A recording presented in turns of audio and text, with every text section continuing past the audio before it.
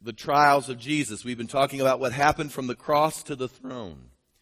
And we've been going through different segments of that last week of Jesus' earthly life and just explaining both what was going on with regards to his work reaching to us by way of atonement.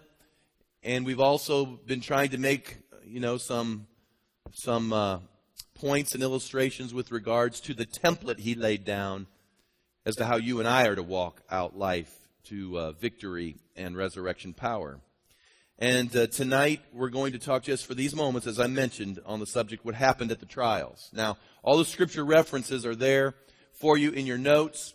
I encourage you, if I don't get to them and read them, this is still a message whether I actually read that scripture or not. I need to get to some things I want to just share with you. But all of those references are talking about the trials, and I'm using plural, the trials of Jesus.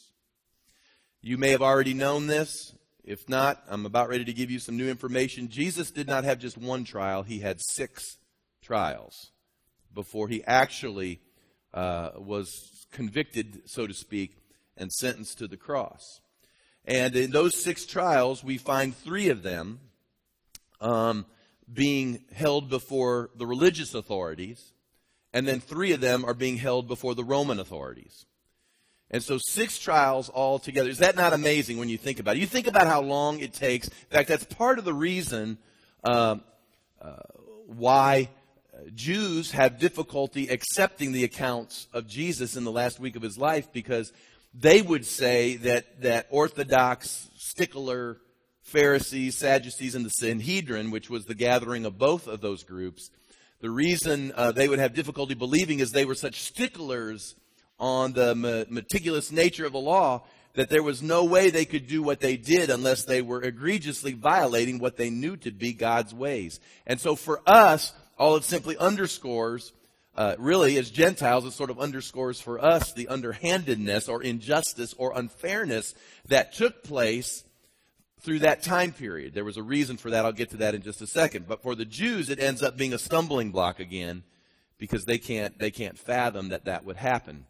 So anyway, let's just talk about this a little bit, and let's talk about why so many trials. Why so many trials? You can write these things down. I'm not sure which word it is, but I'll try to get the right word. Number 1, to demonstrate his authority over the things of heaven and earth. Why so many trials? To demonstrate his authority over the things of heaven and earth. Again, I mentioned there were 2 sets of trials, one for the religious system, one for the world system. He went through this injustice because he's standing before an earthly court in both venues, and this is the way, everything's substitutionary. We've been teaching you with regards to this. And so he's demonstrating his authority. He's being judged at this particular moment, but as you know, the tables will turn, and he will actually become the judge. But it is to demonstrate his authority. He stands before these supposed areas of authority, and he not only rules in heaven, he rules on earth. And the sacrifice had to be complete. The injustice had to be thrown upon him, and this was a part of demonstrating that authority. Number 2, he was before so many trials in order to demonstrate his innocence. To demonstrate his innocence. Is it not interesting that even after 6 trials, Pilate still had to wash his hands and say, as far as he was concerned, this man was innocent. He was washing his hands of it. Nobody could pin anything upon Jesus. In fact, as you'll study, you have to read all of the gospel accounts as to exactly what took place that last week, because it's interesting. It's not that they're hiding something. It's just each of the writers were being used by the Holy Spirit, I think, to emphasize certain aspects of what took place in Jesus' life. And you have to read all the Gospels so they can be harmonized together so you can kind of see what's going on. But in one particular instance, and you'll recall this, Pilate's wife actually comes to him because she had a dream in the night. And the dream was very disconcerting, and she received in that dream, which she knew to be a word from God, which basically said this guy's innocent, and tried to convince her husband not to have anything to do with him. She was the one really working him in the background, saying, you don't want anything to do with this guy. He's innocent. He's innocent. He's innocent. And after 6 attempts at trying to find something to convict him. They literally had to generate a false accusation in order to get him to the cross. Number 3, why so many trials? To fulfill the vast amount of Scripture related to the Messiah.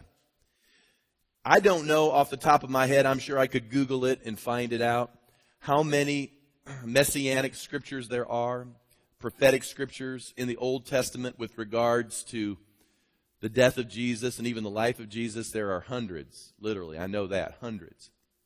I know that most, if not all of them, were fulfilled probably in that last week of his life. And I just said the reason he had so many trials is because in every one of those trials, I can tell you this, there was an aspect of Scripture that was being fulfilled at each place along the way. And so that's another reason for so many trials. God was fulfilling His Word in order for this to take place. Number 4, why so many trials?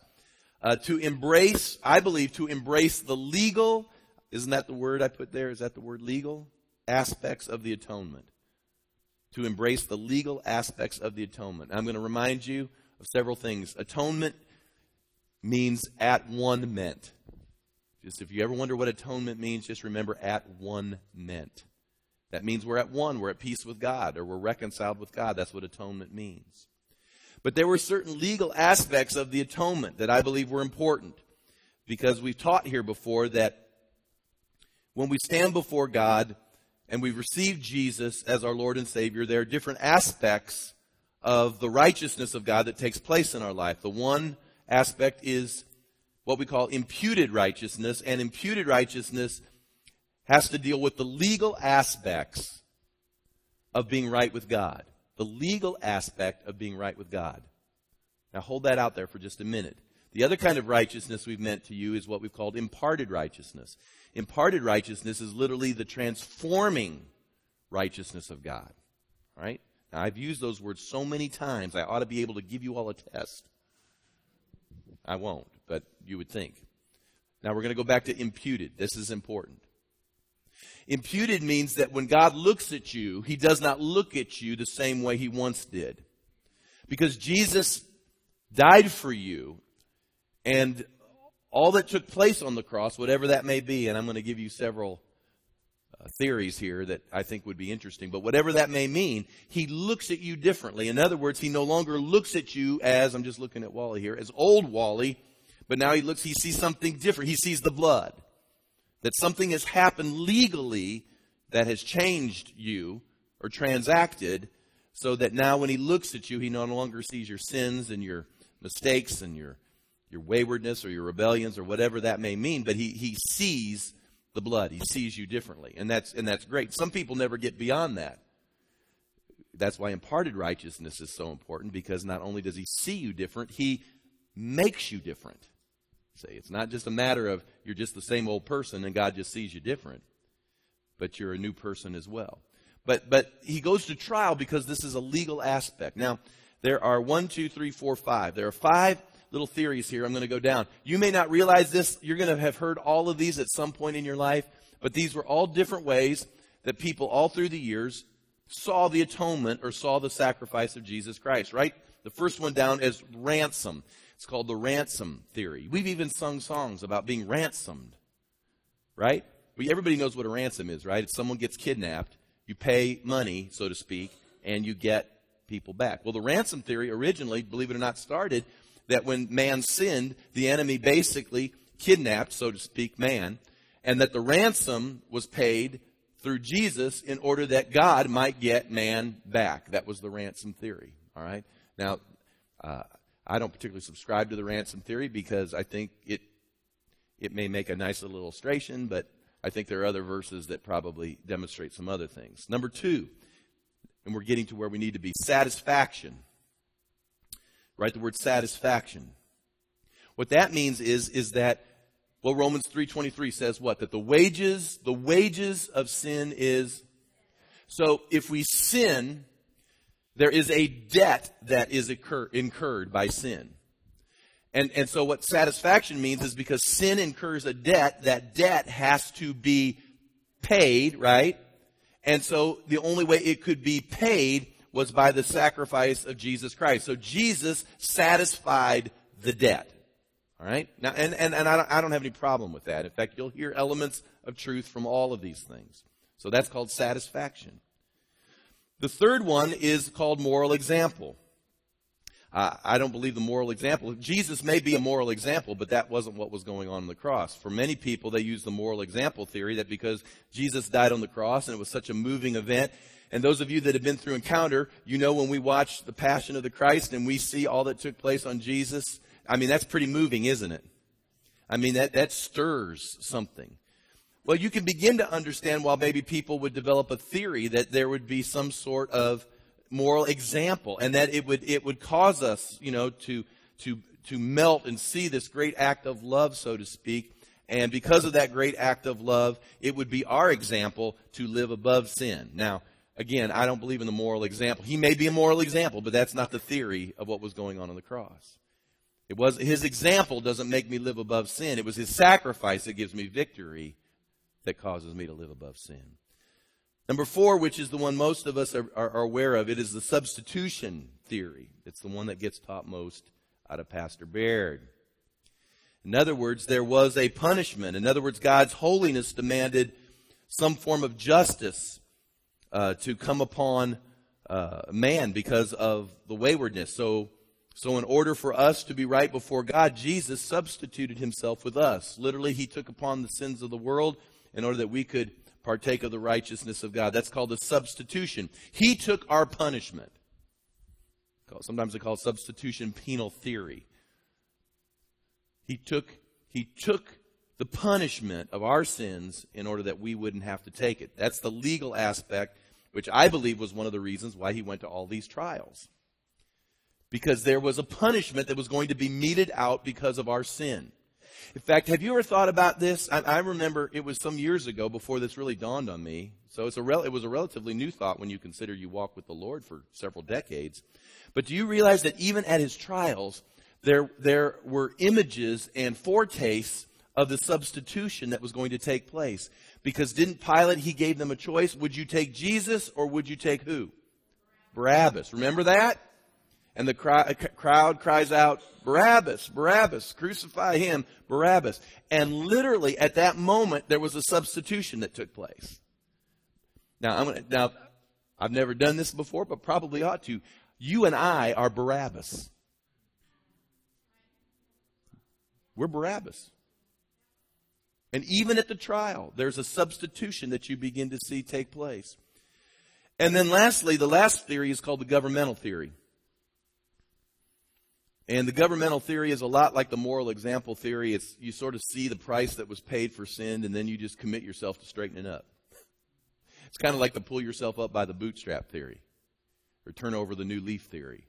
Although a lot of people kind of act like that when they come to the cross. Like, now I've got to pull myself up by my own bootstrap or turn over a new leaf. See, that's our problem. You can't do anything. If you could have got yourself out of your problem, you'd have done it years ago.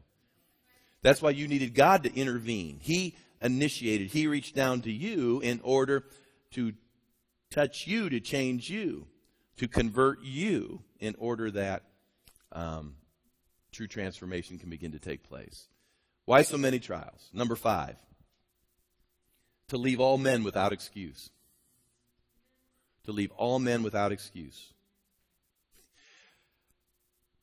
Whether this is this isn't great news, but it is truthful news, and that is one day God will say to the unrepentant,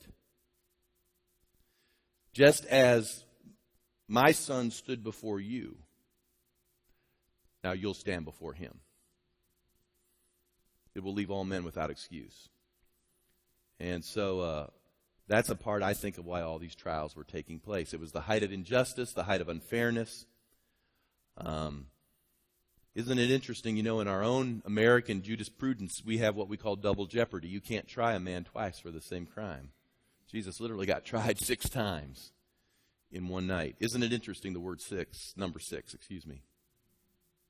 The number 6 is the number of a man. It's all that man could do as well. Now the question is, what might these trials speak to me? What might this all say to me? We know that it was a part of the Passion Week. We know that it was a part of what Jesus had to walk through in order to become the lamb slain for each one of us. But what might these things say to me if I were to take the template and lay it on my life? I want to throw 4 things out here super fast. Number 1, this is good. Popularity does not equal purpose. It helps me watching the life of Jesus because the same crowd that'll cheer you in 1 week later will jeer you to the cross. The same crowd that'll show up as you're breaking bread and multiplying it and giving them fish and feeding them lunch and getting their bellies full will be the same crowd that'll stand outside and yell, "Crucify him." Oh, the crowd is fickle.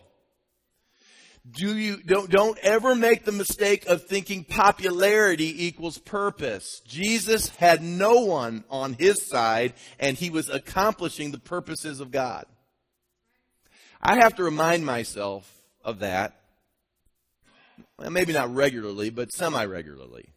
Now, I'm grateful for all of you and everybody that goes to church here, and I'm grateful for a lot of folks in the body of Christ that understand what it's all about and what the gospel's about and are certainly supportive. But there are moments you'll do the will of God and you'll be the only one standing there while everyone else is taking target practice at you. And that's just good to remember.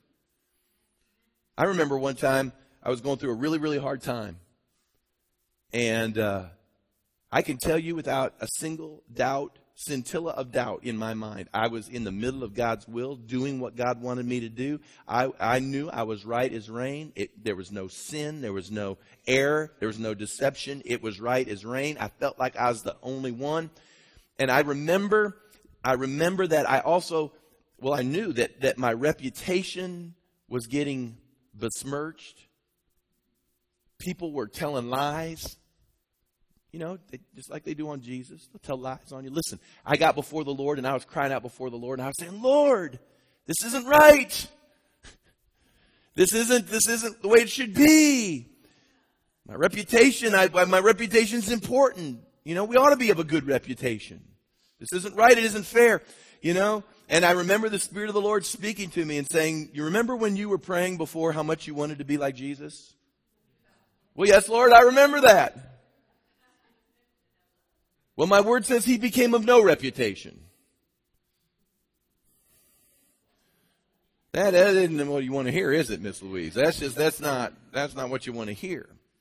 So the will of God is not always subject to the affirmation of people. Okay. Number 2, education does not equal revelation.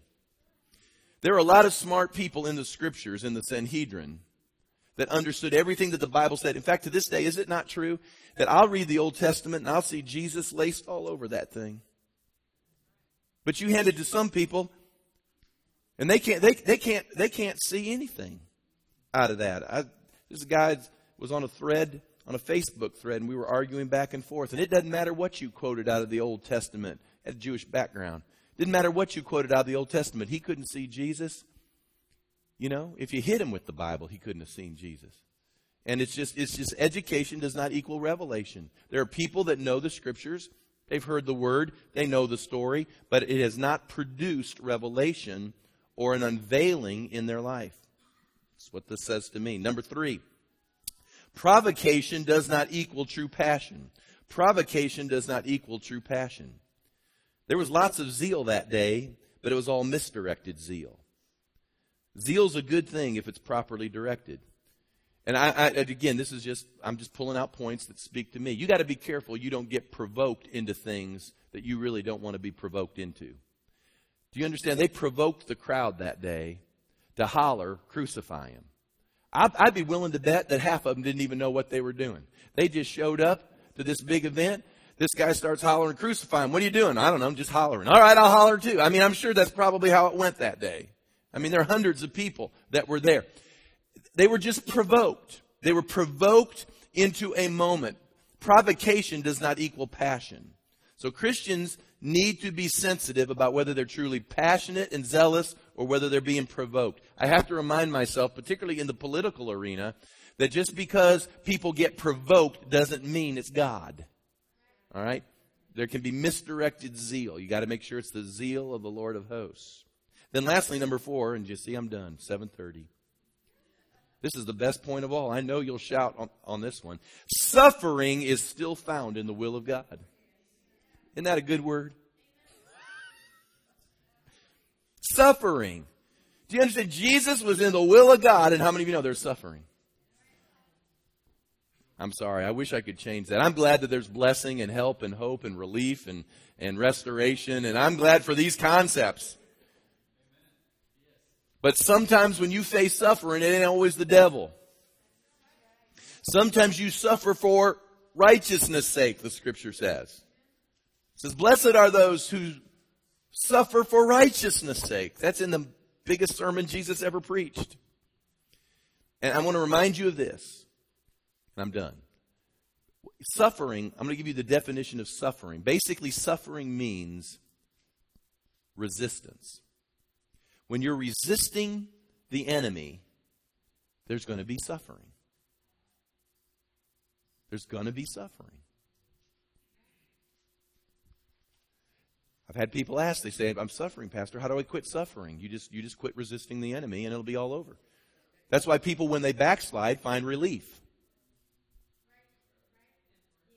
Well, you're right, temporarily, until, the liar and deceiver of our soul slowly lets you go spiral down into your destruction. But that's why when people go, I was serving God and it was just hard. It was hard. Everything was going against me. It was just hard. I was serving the Lord, trying to do my best, and everything was just hard. It was hard. It was hard. But the minute I went back to the world, it was so easy. Well, I can tell you why. It's because you were resisting. And you didn't get to the place where you broke through to victory. You got to keep pressing to the place of victory. Amen. See, that's what Jesus did. He had to move through all these things, press through the injustice of a trial, the brutality of being whipped and flogged, the absolute, can't even imagine the crown of thorns until finally it was culminated in the cross. He had to press through all of those things in order to get to an open tomb and resurrection power. Now, guys, I'm glad I don't have to go and be the atonement anymore. But the Bible still says that I'm crucified with Christ. I'm to bear my cross. I'm to pick up my cross. I'm to press through and walk his steps. And if I will do that, will there be tough days? Yes, there will be. But there will be a moment that I will get to the other side, and there will be resurrection power. And open tombs and amazing days. Stand with me.